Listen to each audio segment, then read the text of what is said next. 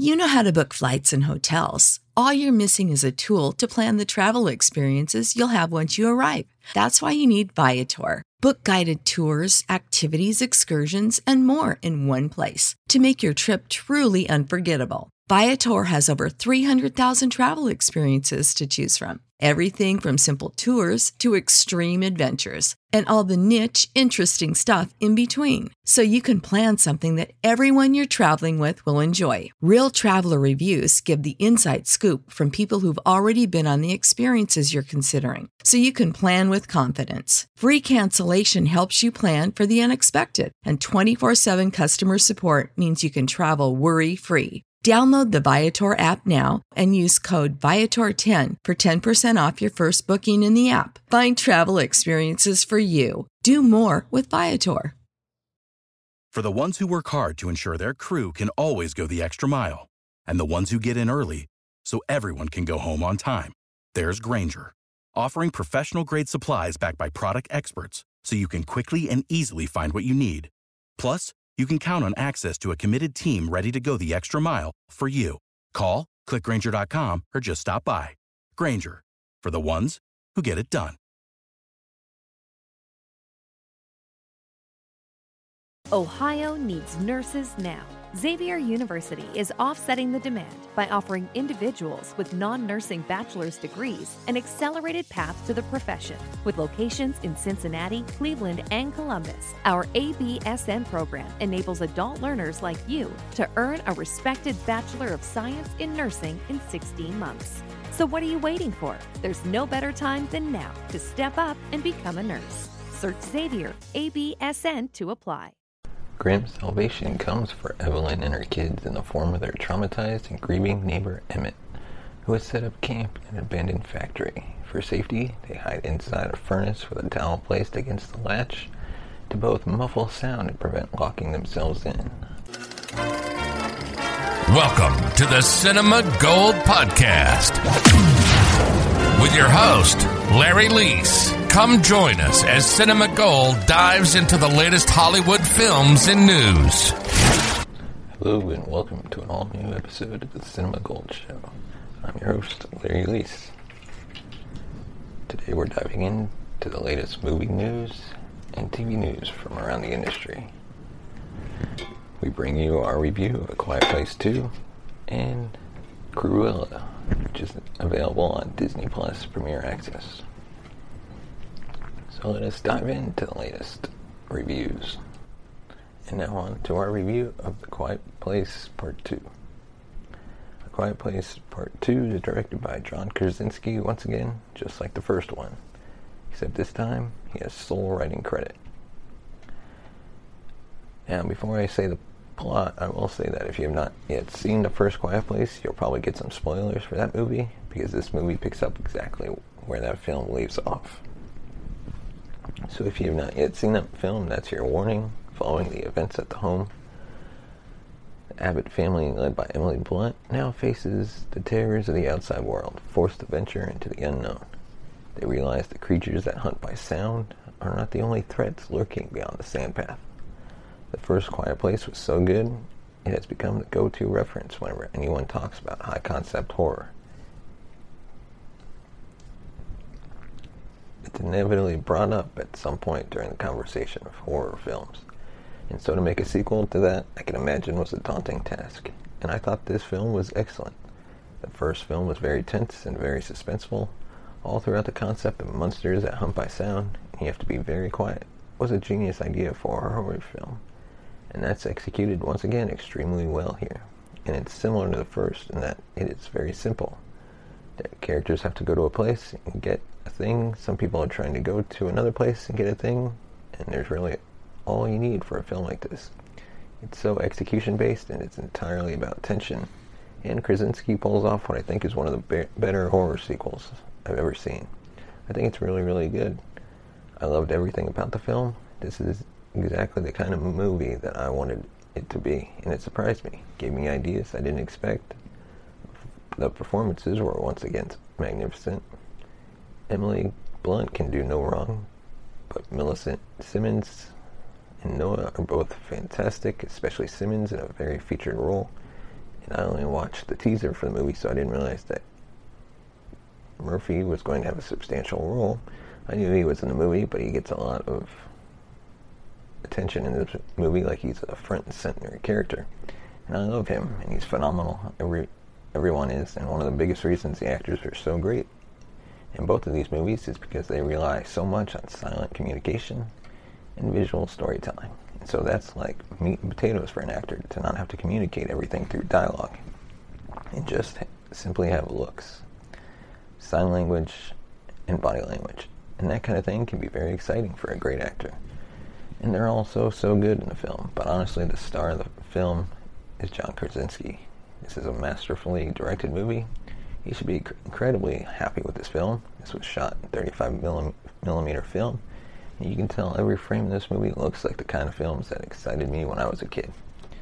If I had seen this when I was 13, it would have been one of those movies that made me want to go out in my backyard with the camera and make films. Tight, compact scenes that start right when they should end, and end right when they should. The suspense is always at a high, and characters is always favored with the monster action happening around them.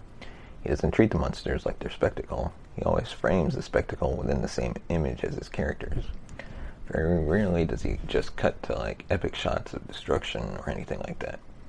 If there is things like that in the film, and the characters are always in the foreground.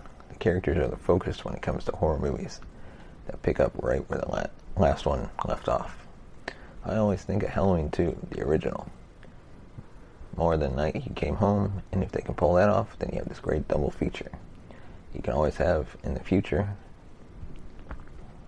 In Quiet Place 1 and 2, back to back, are going to be like the greatest 3-hour suspense movie. I'm so satisfied with Krasinski's work. Here, the opening sequence is easily one of my favorite openings in a horror movie. I don't really consider this a spoiler because it is in every single trailer showing day one of the event. Would be a completely different film. It would be a mass hysteria, whereas cutting to much later, you allow the characters to understand the world and they know how to survive, and they kind of get the rules. Now this film's opening sequence is day one, and it's riveting. Krasinski, please continue to make films. I mean, do whatever you want, but you gotta make more movies like this, man. This was everything I wanted it to be. I was so satisfied with the characters' work. The suspense is always really white-knuckled. The monsters are amazing again. He shows them, what they look like, but the characters are always in the forefront. I really, truly had to pick my brain and be annoyed with myself for thinking this deeply about a film's potential flaws. The only thing I can really think of is that the ending of the film, which I quite like, is not necessarily as emotionally resonant as the ending of the first. That's all I can come up with this film. It gave me everything I wanted. If you love the first, you're going to love this one too. I'm going to give Quiet Place 2 and a good watching this movie. I really felt like, okay, this is a theater experience. This is something that I'm so glad I got to see in a theater. It was very smart for them to hold off and not release this during COVID. Seeing it in the theater was worth the wait. If you get a chance to see it in the theater, I highly suggest you guys do that.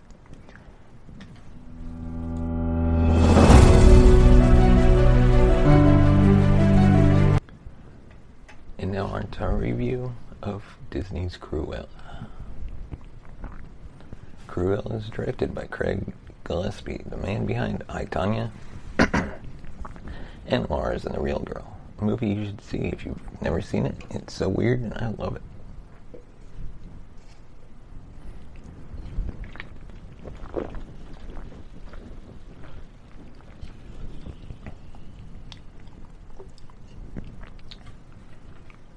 The film is set in 1970s London amidst the punk rock revolution. It involves a young grifter named Estella, played by Emma Stone. She dreams of being a fashion designer, but she spends her days being a petty thief. But when Estella's flair for fashion catches the eye of Baroness von Hellman, played by Emma Thompson, a fashion legend, their relationship sets in motion a course of events that will lead Estella to embrace her wicked side and become Cruella de Vil.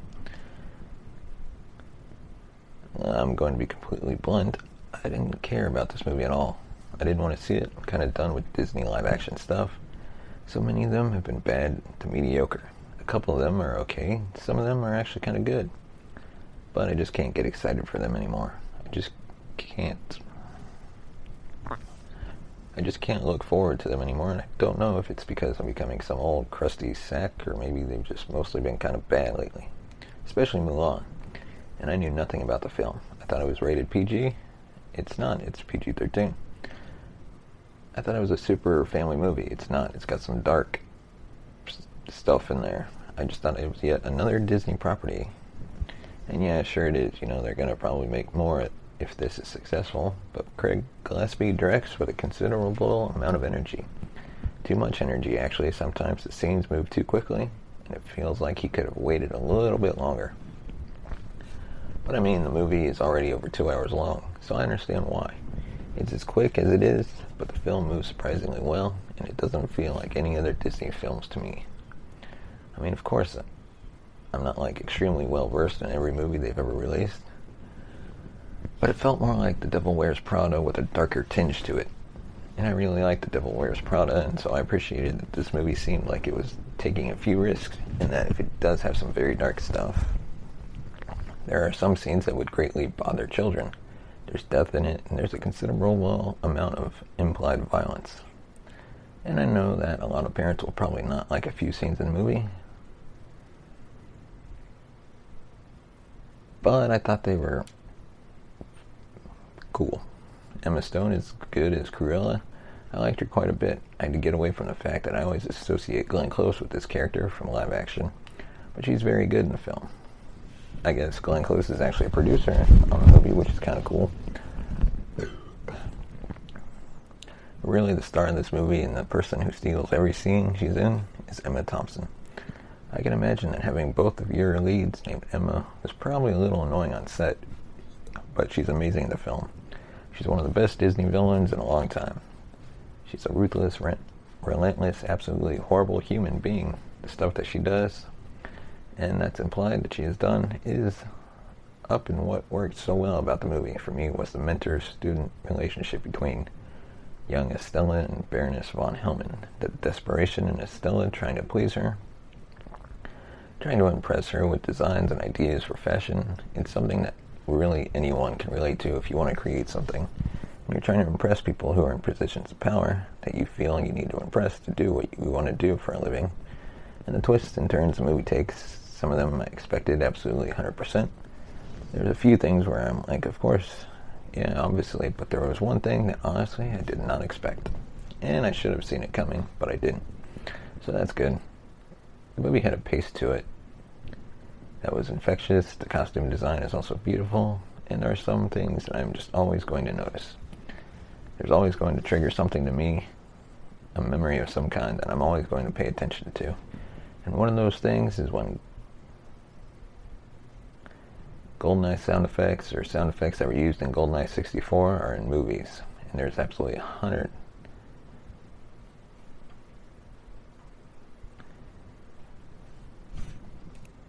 There's a gasp from a female character when she's teased in this film that is definitely the same sound effect used in GoldenEye 64. And every time they use a sound effect that was in GoldenEye 64 in a movie, I'm going to point it out without a doubt. The thing about the film that bothered me the most is its incredible aggressive soundtrack. All the songs are obviously hit songs from the 70s, but it's almost constant. It reminded me of Suicide Squad, where songs were very heavily relied on to create a feel. When at times the movie really didn't need to revert to a song, but there are so many uses of classic songs from this era, and it started to grate on my nerves a little bit, because I felt like the movie was overly relying on that. It wasn't really creating its own tone or own feel sometimes, and just hoping the songs would do all the heavy lifting, and there are plenty of things in the movie that I could see Disney purists getting upset about. People who think that it has to lead into the animation in a specific way, or like something that she did in the cartoon has to be reflected here, or they change the thing, or they switch something around, and I don't like how they did that. I could see that people who really want things to all stay the same and don't want to see anything new, I could see them getting upset by that. And with every Disney movie, there's always that part of me that's like, oh yeah, they're setting up something there, and that didn't really need to be in the movie, but they just shoehorn that stuff in. Just for the sequels and for the IP, and there's always going to be parts of me that notice these things. But it happens, man. I mean, that's how a lot of these things get made. You have to kind of convince someone else that there's potential for more development. And it's really hard to do that, because sometimes when you're trying to focus on making just one good movie, you can almost feel like, oh, that's where somebody told Gillespie to put a scene in. He probably didn't want to do that, but that's in there now because he had to. I don't know, of course. I don't know if that's true, but there's just certain moments that feel like they're there because somebody told them to put it there. This movie surprised me. I mean, maybe it's because I had the lowest of the low expectations and I just didn't really care to see the movie at all. But I'm actually going to recommend it. I think you guys should see it. It's on Disney Plus right now for $30. But you can also see it in theaters. Thank you for listening to this episode of the Cinema Gold Show. Let us know your thoughts on this episode and the topics we covered. Send us a tweet at Cinema Gold Show. Like us on Facebook. And be sure to subscribe to the YouTube channel. Just search the Cinema Gold Show on YouTube. Hit that subscribe button. Like us on Facebook. Follow us on Twitter. And send us a comment or a concern about the show. And we'll see you next time. Thanks for watching Cinema Gold Podcast. Follow us on Twitter at Cinema Gold 2. Become a patron on our Patreon at patreon.com/cinemagold. Send us a voice message and be featured on an upcoming episode through anchor.fm/cinemagold.